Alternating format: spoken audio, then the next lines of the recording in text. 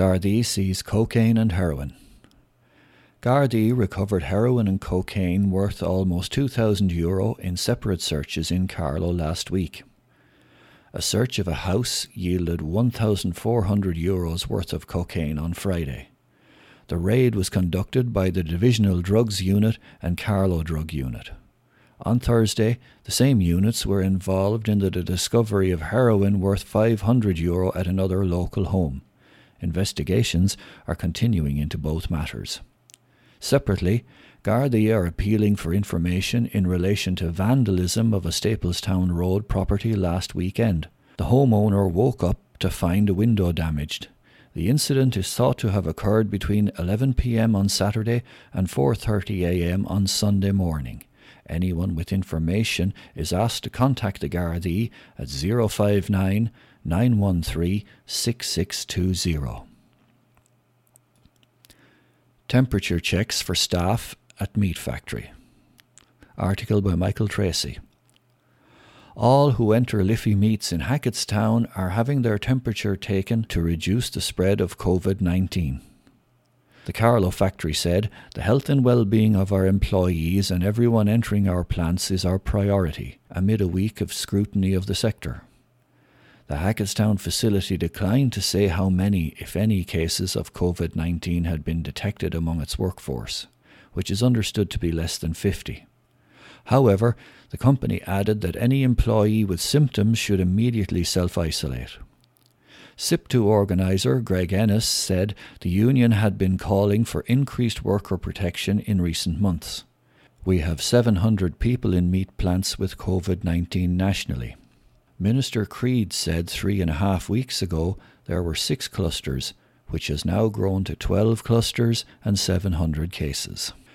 Workers in meat plants are high risk because they are in close proximity, often in refrigerated units circulating cold air. There are bottlenecks in toilets and canteens. A significant number of staff at the Hackettstown plant are migrants. They often share accommodation and carpool, added Mr. Ennis. What happens outside the factory is as important as what happens inside. Liffey Meats says it has established a COVID-19 dedicated team which has been fully engaged with the HSE.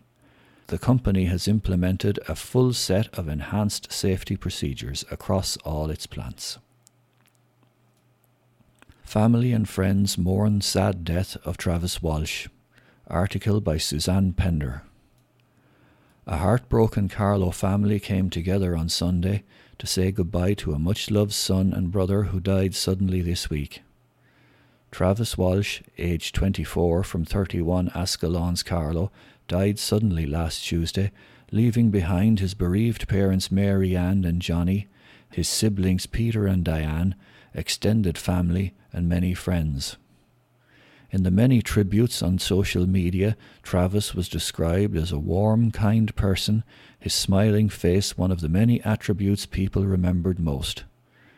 Rest easy, Travis. Not a day went by where you didn't have that big happy smile on your face. I'll miss seeing you walking around Ascalons. Hope you get the best bed up there, pal. Till we meet again, one tribute said. In a poignant acknowledgement of Travis's life and in solidarity with the Walsh family, residents of Ascalons lit candles outside their homes and played Travis's favourite song, Mr. Blue Sky, as the Walsh family made their way to the funeral mass at Holy Family Church, Asca, on Sunday. Due to COVID-19 restrictions, the funeral mass was private, but could be viewed on the Asca Parish website.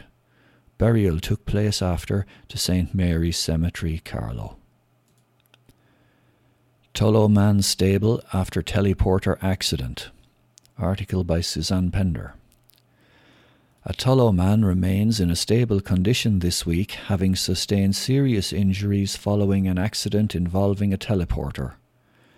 Gardaí and emergency services were called to a house on the Castledermot Road, Tullow, last Tuesday at 5:45 p.m. approximately, where a man in his 50s was found in a serious condition following an accident. It is understood that neighbours were first on the scene and initially came to the aid of the popular local man, who is well known through his work as a machinery contractor. The injured man was subsequently brought by air ambulance to Tala Hospital, where he remains this week. His condition is described as stable. The Health and Safety Authority, which investigates all workplace accidents, is understood to be reviewing the circumstances of the incident.